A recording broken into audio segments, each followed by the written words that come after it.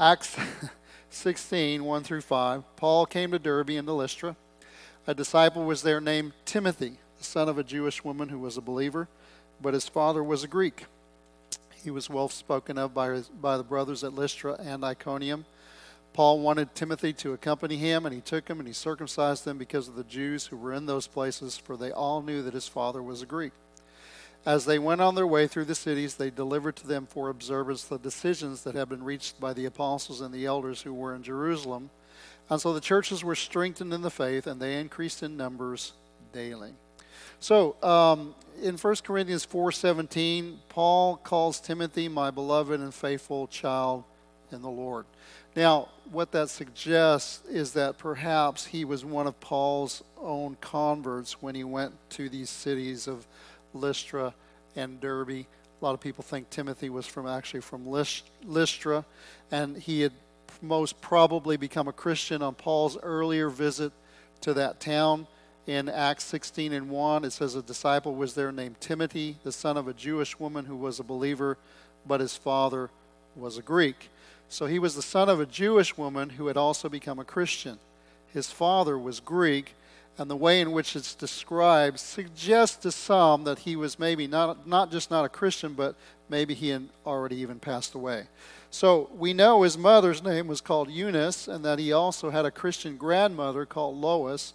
Evidently, the whole family had been converted. And by the way, when I take communion every morning, I always bring up the scripture that says, when Paul said to the jailer, and you and your whole, believe in the Lord Jesus Christ, and you and your whole household will be saved. So to me, even though that's a description of what Paul was doing with the jailer, I take that as a promise. And I believe God as a promise. And so every day I say, Lord, thank you, because I did call upon you and I was saved. And I'm believing for the rest of the promises that me and my household will be saved. Not just knowing God in the limited sense of salvation, but made whole, spirit, soul, body, every dimension of their life. That's what I'm believing for. Well, we kind of see that happen in this household. This household all got saved. So anyway, Paul comes back, and his attention is drawn to this young man, Timothy, because he was a man of a good report, and the Christians in the neighborhood, both in Lystra and Iconium, those cities that were surrounding them, all gave Timothy a good report. Now, how many of you know a good reputation is an essential qualification for Christian leadership? The Bible says in the book of Proverbs, it says, and he will win, let love and faithfulness never leave you. Bind them around your neck, and what's the rest of it? And to your heart, and they shall win you a good name in the sight of God and man.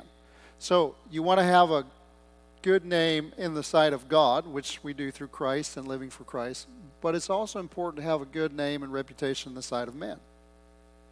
Right? So listen, how many of y'all know that the person that you live with is imperfect? You're not, but we can all agree on the person that you live with is imperfect, right? How many of you know that? Yeah, you're all raising your hands, right? The only thing you don't realize is the person you live with is raising their hands too. We all make mistakes. Every last one of us, right? We are striving to perfection. That means we're striving towards maturity. But we make mistakes. Sometimes when I'm driving in Pearland, I don't like to go to Pearland because there's a lot of traffic. And it's something about traffic that just absolutely irritates me and gets my goat. I mean, it raises my ire. I'm tempted to lay on that horn. What's wrong with you? Right? And then the next thing you know is probably somebody you go to church with. So you don't want to do that.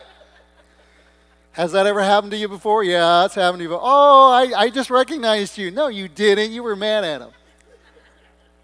Listen, we all make mistakes, right? Here's the thing. As you're striving towards perfection, when you make a mistake, if you want to have a good reputation, you have to correct your mistakes.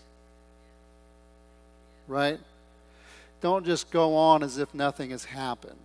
You go back and you say, I was wrong, or I got out of line, I'm so sorry, will you forgive me? Very simple. We're not talking about that you can't have a relationship and not doing that. I'm talking about if you want to have a good reputation, right? You got to do the best you can to live honorably, to live a good life in front of people, to be honest. But when you make a mistake, you also got to do the best you can to try to, what's the right word, ask people to forgive you, to make corrections, to do what you have to do to make sure that you rebuild that bridge that was damaged when you got upset or angry or whatever the case may be, right? It's not that hard. What we're really dealing with is pride, right? Or maybe we never learn how to do that, and when we just go off, we just always and I've done this with my wife. We've got mad at each other, and then we just never thought about it again. We go on, we just forgive each other, but we never said anything. But that's not really the best way to do things. You guys that are married, you know what I'm talking about, right? That never happened. Oh, let's just go on like it never happened, and we do, right? Sometimes I'm like, God, I forgive her. And she's like, you should see what she's praying about you. But anyway, the best thing to do is to correct, right? Because people will forgive, but it just makes it a lot easier if you want to have a good reputation to correct your mistakes. Anyway, Timothy had a good reputation, right? And a good reputation among people is a necessity, especially if you're going to be a church leader. Acts 6:3. Therefore, brothers, pick out from among you 7 men of good repute. That means of good reputation, full of the Spirit and wisdom, whom we will appoint to this duty. In 1 Timothy 3:7, it says about Timothy, moreover, it says about people that are in leadership, he must be well thought of, not just by the people in the church, but by outsiders, so that he may not fall into disgrace, into a snare of the devil. So Paul wished to have Timothy as a companion and assistant in his missionary work, and his position would presumably have been the same as that of John Mark earlier. And if you don't know about John Mark was Barnabas' nephew or something, and he took him on the journey when they first went out on a missionary trip with Paul. They got into some kind of confrontation. I believe it was Cyprus, may have been the first place that they went to. And then Paul was like, you son of the devil, I bind you. And it was an incredible display of power. John Mark was like, I'm out of here. Okay. But he started out as their assistant. So maybe that's what Timothy was going to be, like John Mark. He was going to be an assistant to Paul and help out, But the problem was, and it was a difficult problem that had to be reconciled with the people that they were going to be reaching. As the son of a mixed marriage, Timothy had an unusual position. You see, Jews are not supposed to marry Gentiles. Not supposed to happen. But if it did happen, the children were regarded as Jewish and therefore liable to be circumcised.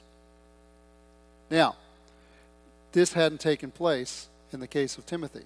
His mother had not taken her Jewish responsibilities seriously, or perhaps her husband had refused to sanction the circumcision of the child. So there's no mention of a synagogue in Lystra, and it may well be that Timothy's mother had ceased to be a practicing Jew, but Paul's mission was bound to bring Timothy into contact with other Jews in the area. Anybody ever here lived in the country? Anybody here live in the country? In the country, you know everybody. All right, let me ask you, is Jones Creek country? It is.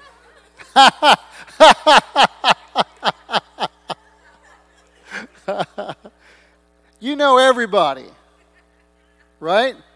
If you don't know them personally, you know who they are. So they knew. We're good, right? Okay, all right.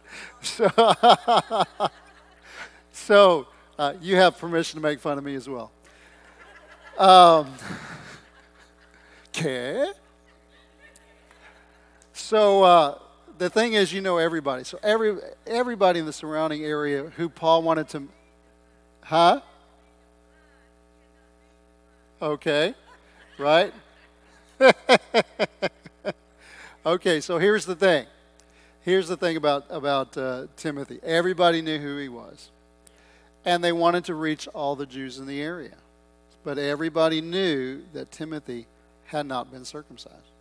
So, Paul circumcised him. And you say, what's the problem? The problem was that the message that they were preaching seems to contradict what Paul did. Wow, what are we going to do about this? Well, how are we going to reconcile this? Why would Paul do that? Paul is the chief proponent of grace and living life by grace, and circumcision was the first major step of coming under law. Why would Paul do this? Well, it's something we have to look at. So we'll start by the first point that we're going to look at. The first point is free in Christ. Okay, Acts 16:3. Paul wanted Timothy to accompany him and took him, circumcised him because of the Jews who were in those places. For they all knew, not some of them or most of them, they all knew his father was a Greek. So Paul's action has been hotly contested by people that study these things for a living, and has caused a lot of controversy in Christian circles and in Christian literature.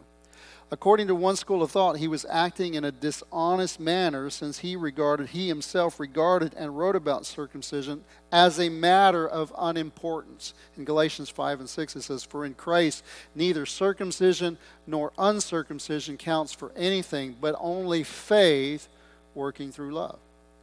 In fact, Paul positively forbade Gentiles to submit to a rite which could be regarded as a means of salvation by works. Galatians 5 and 3. "I testify again to every man who accepts circumcision that he is obligated to keep the whole law." So then the question is, if we're free in Christ, how could Paul, who was so against circumcision for Gentile believers, here subject Timothy to this Jewish rite? Interesting, isn't it? Second point, a servant to all. So I'm going to bring in another passage here, 1 Corinthians 9:19 through 23. We'll touch on it more than once. But Paul says, "For though I am free from all, I have made myself a servant to all, that I might win more of them. To the Jews I became as a Jew in order to win Jews. To those under the law I became as one under the law, though not myself under the law, that I might win those under the law. To those outside the law," he's talking about Gentiles, "I became as one outside the law, not outside the law of God, but under the law of Christ, that I might win those outside the law. To the weak I became weak, that I might win the weak. I have become all things to all people, that by all means I might save some. I do it all for the sake of the gospel, that I might share with them in its blessings." So in Timothy's particular situation, things were a little bit different. We're not really entering into a rite for the sake of salvation. Timothy, in reality, because of the mixed marriage, is really classified as a Jew. Because of his mother's mixed marriage, he may have been regarded as illegitimate, but in any case, it was absolutely essential to give him good standing in the eyes of the Jews among whom he would be working. So it was a matter not of how you were going to get saved. It was really a cultural thing, and it was a matter of acceptance, being accepted by the people that he was going to minister to, so that he could have an audience with them. Romans 1 and 16, Paul says, "I'm not ashamed of the gospel, because it's the power of God and salvation to everyone who believes, to the Jew first and also to the Greek." In Romans 10, 14 and 15, it says, "How will they call on him in whom they have not believed? How are they to believe in whom they have not heard? And how are they to hear without someone preaching? And how are they to preach unless they are sent? As it is written, how beautiful are the feet of those who preach the good news." My point is this: of what good is it to be a proclaimer of good news if the people you want to reach won't give you an audience? They won't listen to you. They turn you off before you ever get a chance to share with them. What we're dealing with in this passage is not a question about being subject to the law with salvation based on keeping it. Timothy is circumcised by Paul not because it was necessary for salvation, but in order to be given an audience by the people he wanted to be able to reach.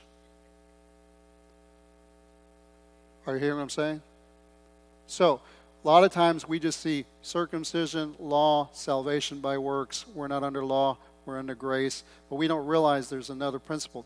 None of them thought that, hey, we're going under law again. What they thought was that, hey, Timothy, because there was another guy named Titus that Paul would not circumcise later on down the road because he was a Greek, and who he was reaching was not Jews. He was taking Titus to reach Gentiles. Different situation, right? Let me see another way I can describe this. If I go to a cowboy church, I'm going to go buy me a hat and some boots and a cowboy jacket and some jeans. I'm going to go in such a way that I adapted to their culture. Now, I'm not doing anything that violates my principles, or I'm not doing anything sinful, because some people will take this and say, well, if you want to be reached by people that are doing drugs, you got to do drugs. No. We're not talking about that at all, right? But if you want to be reached, you want to reach people that are on the streets, you don't want to dress like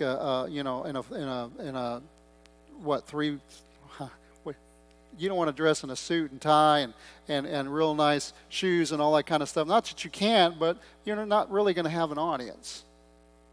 They're going to label you, they're going to peg you, whatever the case may be. So you want to be able to reach them, and so you have to accommodate yourself, not your character, not your morals, but you have to accommodate yourself in such a way where they will give you an audience. Right? I'm not talking about in the church. I'm not talking about the church needs to devalue its principles and its message and water down what it's saying so people will come. No, I'm not talking about that at all. Truth is truth. And I'm not talking when you go out there that you change the truth, because Paul preached truth. When he went to the Jews, he was stoned, he was beaten, he was stabbed. Well, I don't know if he was stabbed, but he was afflicted over and over again because he told the truth. Right? So he's not compromising truth. What he is doing is gaining an audience. Why does he want to gain an audience? Because he wants to win them to Christ.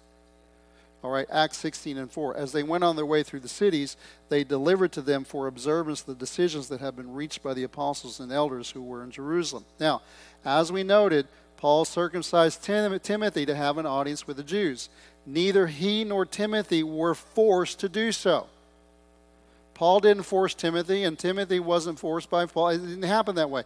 In their freedom in Christ, they chose or elected to restrain their freedoms for the benefit of the gospel. This is the whole point of this message, right? Because everything today in culture is also prevalent in the church. And the prevalency of the culture today, and it's very strong in the church as well, is it's about me, myself, and I. It's not about what's best for the other, it's about what's best for me. Right? This is what I got to do to get to heaven. But what about your brother and sister? What if what you do will get you to heaven, but it'll lead them to hell? Paul would say, I'm not going to do it. Right? The culture today is, I don't care about them. It's just about me. But what are we talking about? We're talking about the difference between self-serving and self-sacrificing. You see, Paul and Timothy were willing to sacrifice their freedoms that they might set other people free. Are you hearing what I'm saying? So their chief driving motivation was to somehow win the lost to Christ.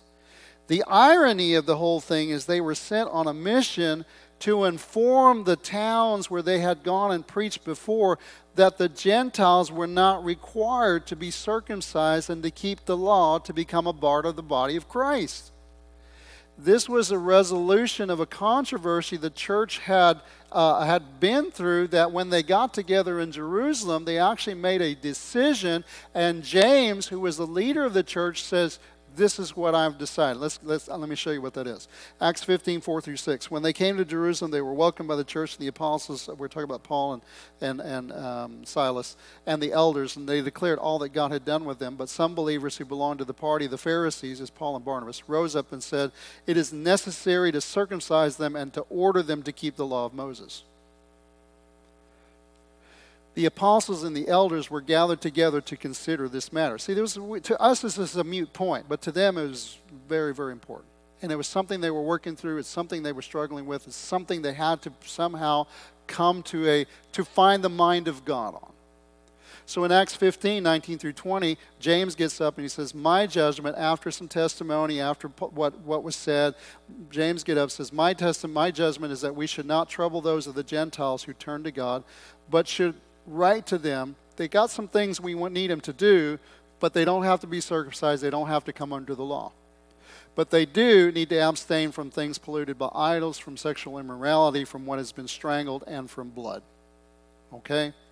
So, once that decision had been made, it says in 25, verse 25 of the same chapter, "It seemed good to us, having come to one accord, to choose men, send them to you with our beloved Barnabas and Paul, men who have risked their lives for the name of our Lord Jesus Christ. We therefore send with them Judas and Silas, who themselves will tell you these same things by word of mouth, for it seemed good to the Holy Spirit and to us to lay on you no greater burden than these requirements, that you abstain from what has been sacrificed to idols, from blood, from what has been strangled, and from sexual immorality.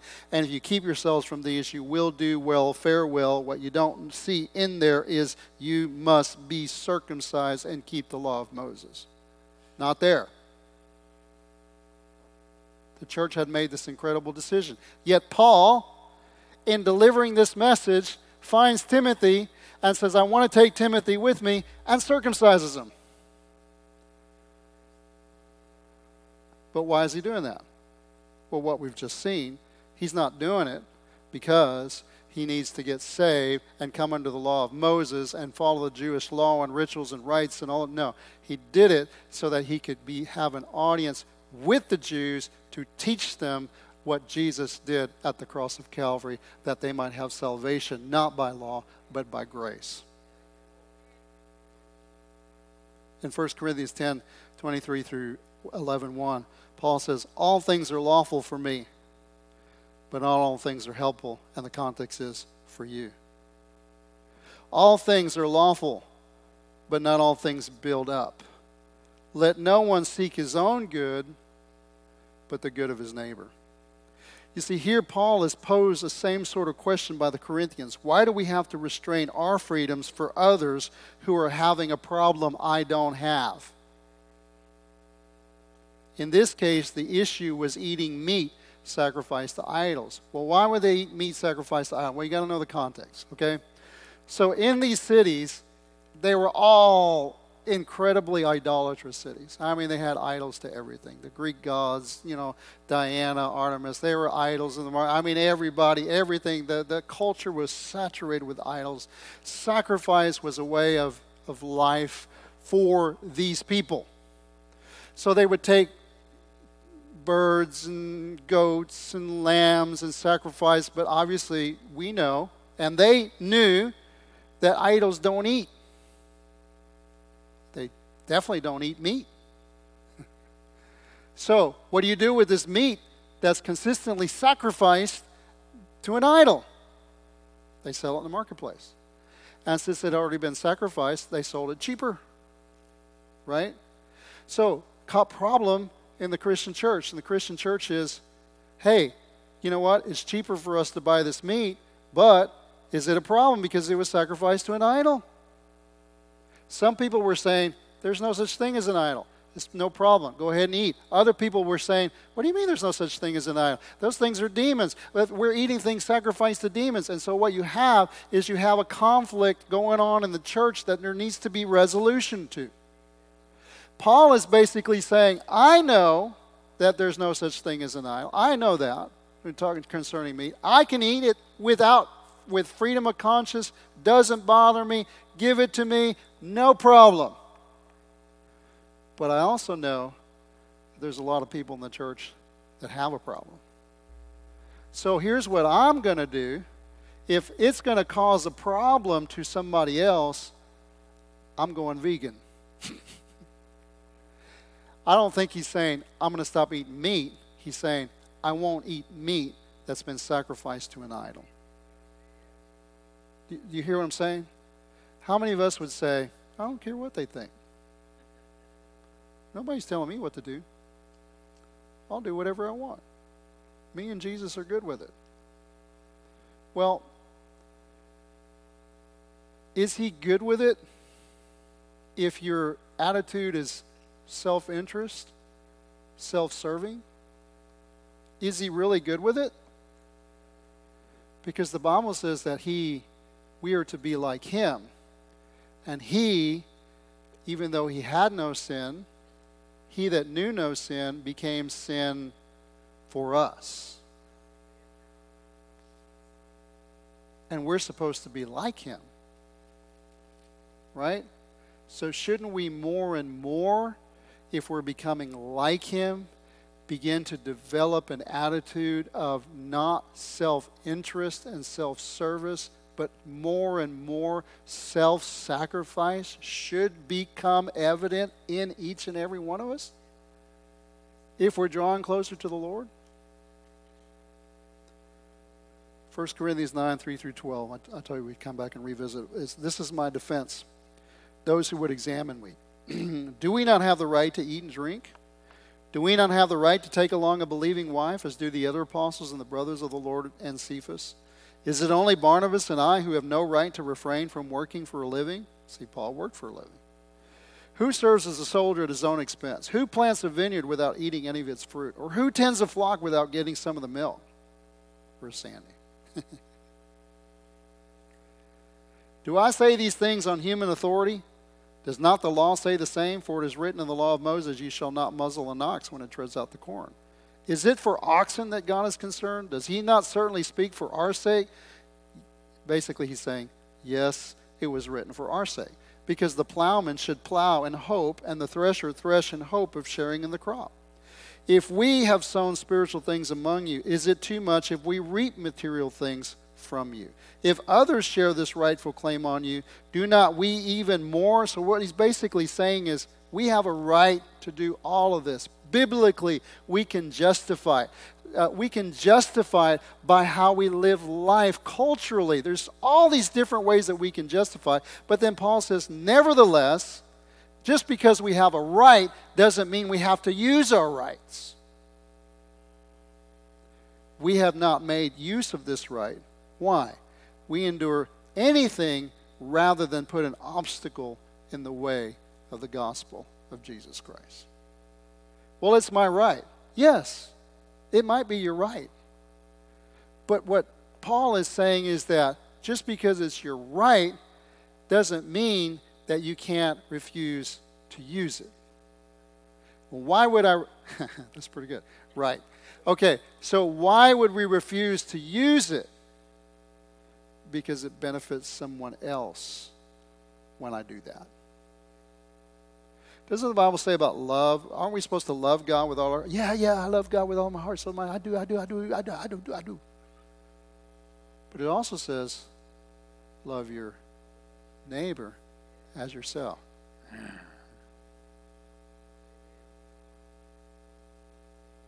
Right? If you say you love God, but you hate your brother, you are a liar. And you tell not the truth. Right?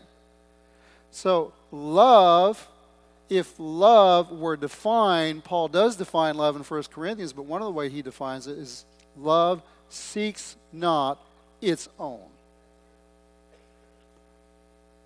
Love seeks the benefit of the other.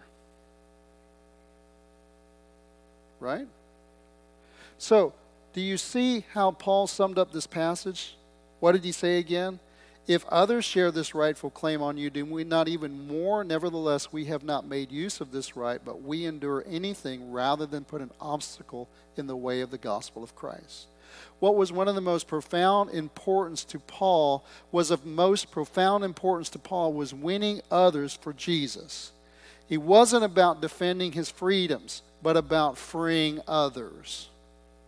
If having an inroad to others coming to know Christ required that he curb his freedoms, then that's what he was going to do.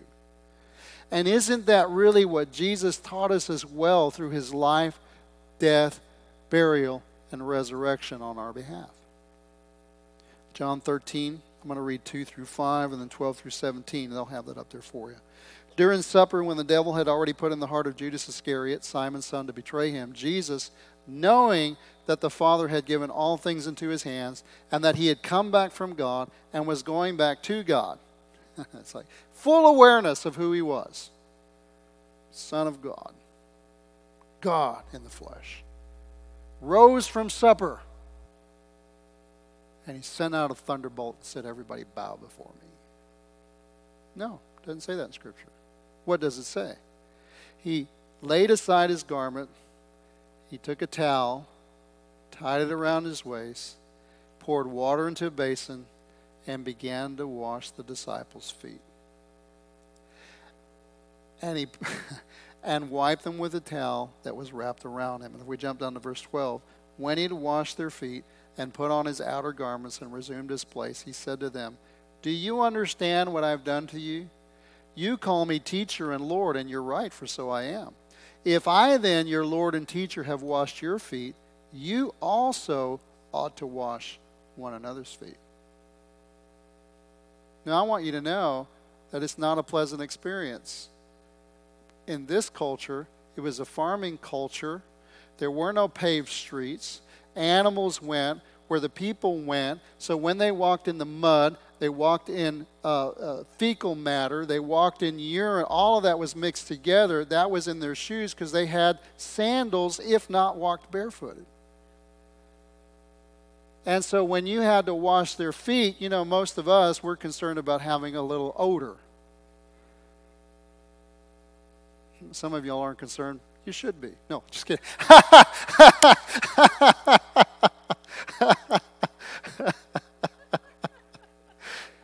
But the concern back then was a little bit different.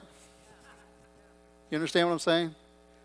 And so Jesus said, you know, you call me teacher and Lord, you're right. If I then, your Lord and teacher, wash your feet, you also ought to wash one another's feet. This wasn't a ritual that you do. I'm not saying there's nothing good about it, and it's not a good thing to do, but I'm saying this wasn't a ritual that you do every so often when you feel like you really want to get closer to God. No, this was a daily thing that they did. It was something that the lowest servant of the household, if they had servants, was assigned to do. It was the most menial, the most unwelcome, unpleasant job, and Jesus said, I washed your feet to teach you to wash somebody else's feet. No, I want my feet to be washed. And Jesus said that would be probably, if we gathered from this, is that would probably be what you thought Jesus would say, but that's not what he did. He said, no, you bow down. You know, to wash somebody's feet, you've got to bow down. You got to get low. Then the Bible says God opposes the proud, but he gives grace to the humble, right? Submit yourself to God, resist the devil, and he will flee from you. When you wash somebody else's feet, you are physically lowering yourself and serving them in the most profound way. You are denying your rights and what you think you may want to do so that you can bless someone else. Right? And he goes, truly, truly, I say to you, a servant is not greater than his master, nor is a messenger greater than the one who sent him. If you know these things, blessed are you if you know them. Is that what it says? Blessed are you if you hear about them. No, and we learned this the other day. Where do the blessings come? In the doing. Blessed are you if you do them. Philippians 2, 5 through 11. Have this mind among yourselves, which is yours in Christ Jesus, who though he was in the form of God, did not count equality with God a thing to be grasped. But he emptied himself by taking the form of a servant, being born in the likeness of men, and being found in human form, he humbled himself by becoming obedient to the point of death, even death on a cross. And again, he didn't die for himself, he died for you and me.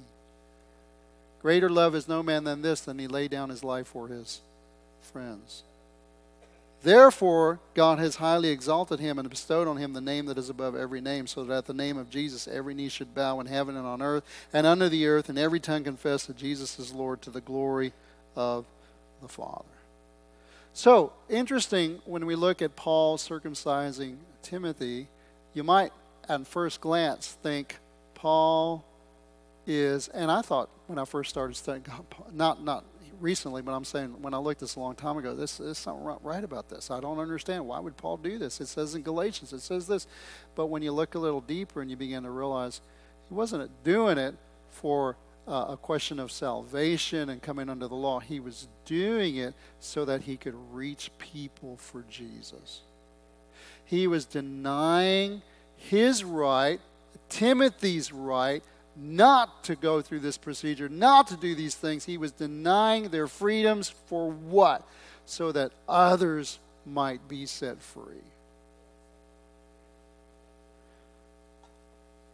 The principle is not self-interest, but self-sacrifice. Now, you know, that's not an issue that we face today, right?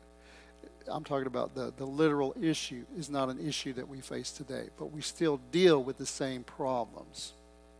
We still deal with the same egos, the same clinging to it's my right and what I want to do, and I need to be this way, and you need to take care of me, and selfishness and self-regard and self-promotion and self-interest. You know, when we get saved, we come out of the world, and that's what's in the world. And when we come out of the world and we come into the church, if we tend to think that we're going to be all of a sudden, everything's going to be hunky-dory when we get in here, no, we're just still the same people. But we've got to grow in our relationship with God. As we grow in our relationship with God, then you become what you behold. It's a principle in Scripture. What you focus your attention on is what you will reproduce. And that's why it's important for us as a church to turn away from the deeds of darkness and turn completely towards the light. Because if you keep your eyes on the world and what you came out of, you're going to continue to perpetuate what was in the world. But if you focus your attentions on the Lord and His Word, then you will become what you behold. Doesn't happen overnight. It happens over time. But what does it look like when we become more like Jesus? It looks like love. And love looks like sacrifice. Bottom line. Why are we fighting with one another? I want this. I want that. This is what I should get. I need this. You should do this. No. Stop worrying about what somebody else should do. And start thinking about, what can I do? How can I serve? How can I be a blessing to someone? Even if I don't get recognition. Even if nobody sees and nobody knows. Is that true? Does nobody see and nobody know? Doesn't the Bible says that God sees everything? Doesn't the Bible teach that God knows everything? Doesn't the Bible teach that God is everywhere present, omniscient, omnipotent, omnipresent? Doesn't the Bible say that? You say, but nobody's going to know, but God knows. And you know what? If you want men to know, then God will just erase your reward out of His heavenly book. I'm not talking about you're not going to go to heaven. He's just saying you already have your reward. If you want to be recognized by men, you can be recognized by men, and you will already have your reward. There's no place for another. But if you were forego being recognized by men and let that go on, one day when you stand before the Lord, he has a written account of everything. He will reward you accordingly. And I don't know about you, but I'd rather be rewarded by the Lord than by men. Right? All right. So, love seeks not its own. Love denies itself for the benefit of the other. Practical, we talk about a lot. Real practical thing. One of the big things going on right now is two things that I can think of. And really, they're not questions of losing your salvation.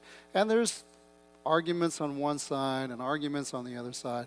Well, I can be a Christian and drink. You can't. You can be a Christian and sin. We're not, you can do whatever you want.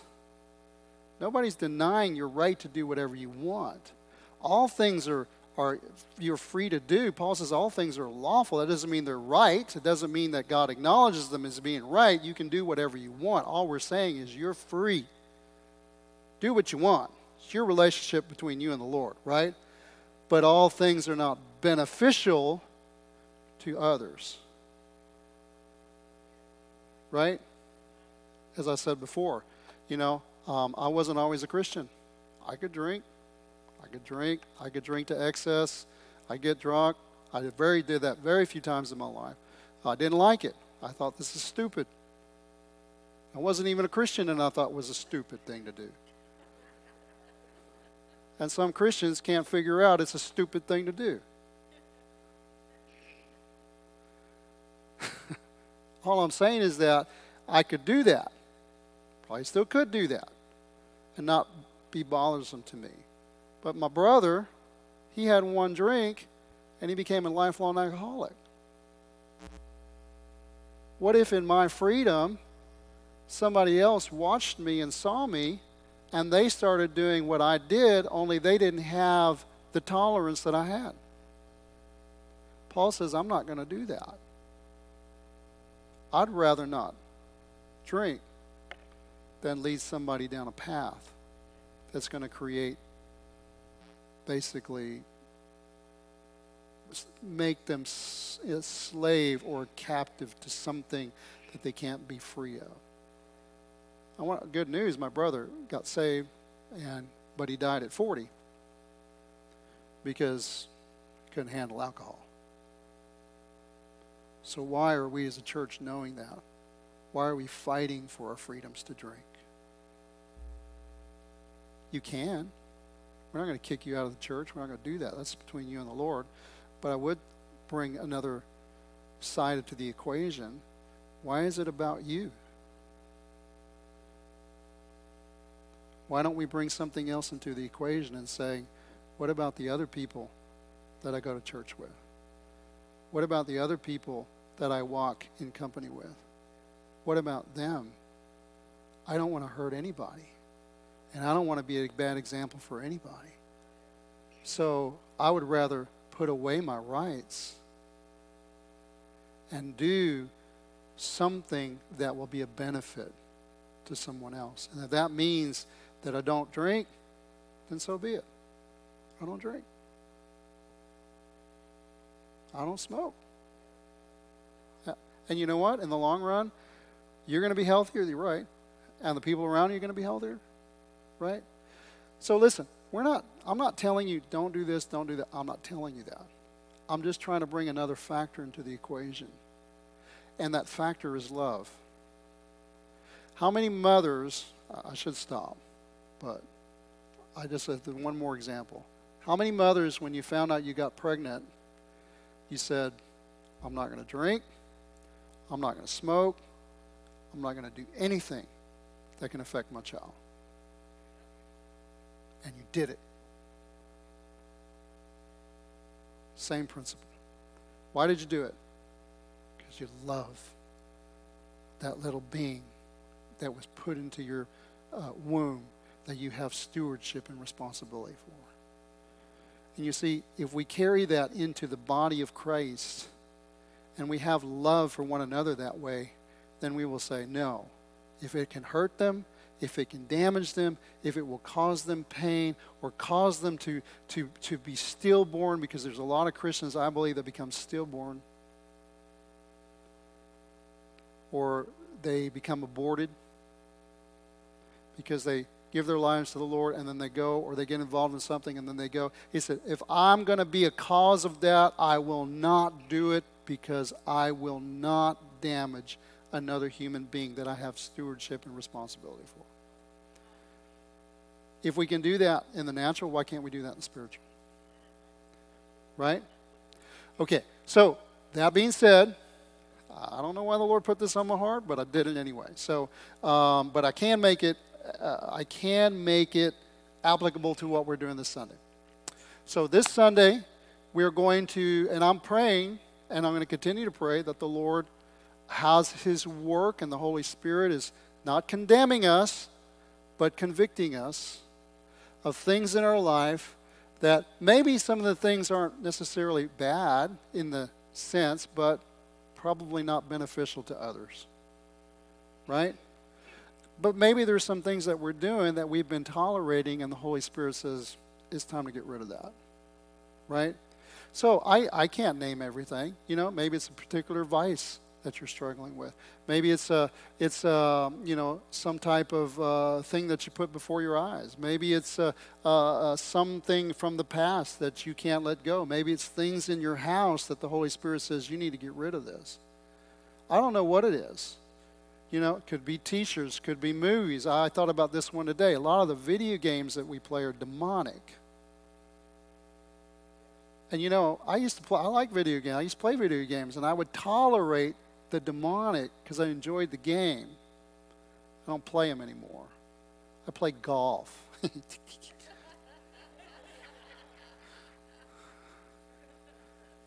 I'm not against video games. It's just some of the video games, some of them are becoming really openly, blatantly pursuing. You see what they happen in some of the media, some of the things that happen at the Super Bowl, and all that stuff, all of us is revealing themselves. And the video games are revealing themselves. And some of the literature that we read, we think are harmless, but, you know, they're not. They're not. And maybe as we go through this week, as the Lord begins to convict, we want to rid ourselves. I mean, it's an act of faith. It's a what's the word I'm looking for? It's we just call it an act of faith, a declaration of faith, saying, God, I'm committed to going all the way with you, and if this thing is causing me or someone else a problem, I'm going to say, no, I'm tired of it. I'm done with it. I don't want any more, and I'm going to bring it, and I'm going to cast it into the fire, and I'm going to say, God, that's it. I'm done. Right? That's what this Sunday morning is going to be. And then we're going to have a bonfire on Sunday night, and we're going to take everything. If you don't bring it Sunday morning, you can bring it Sunday night. We're going to take everything. Man, if there's nothing in the bucket, good. I don't care. But I'm going to give us an opportunity. The Bible says when the Ephesians did this, there was so much stuff. Probably nobody thought there was that much stuff. There was so much stuff, it would have blown your mind. The Holy Spirit was working. And you know what they did? They burned it all. And you know what the Bible says? The word of the Lord prevailed, right? And grew mightily. In other words, revival broke out. So that's what we hope to do this Sunday. So as we're teaching, as you're going throughout the week, as you're spending time with the Lord, and God speaks to you, they'll say, well, what if nobody else does? Doesn't really matter. What matters is we got to do what the Lord tells us to do. And what Bobby says, he says, delayed obedience is disobedience. Do what he tells you to do, and watch what God will do in your life. Amen? So.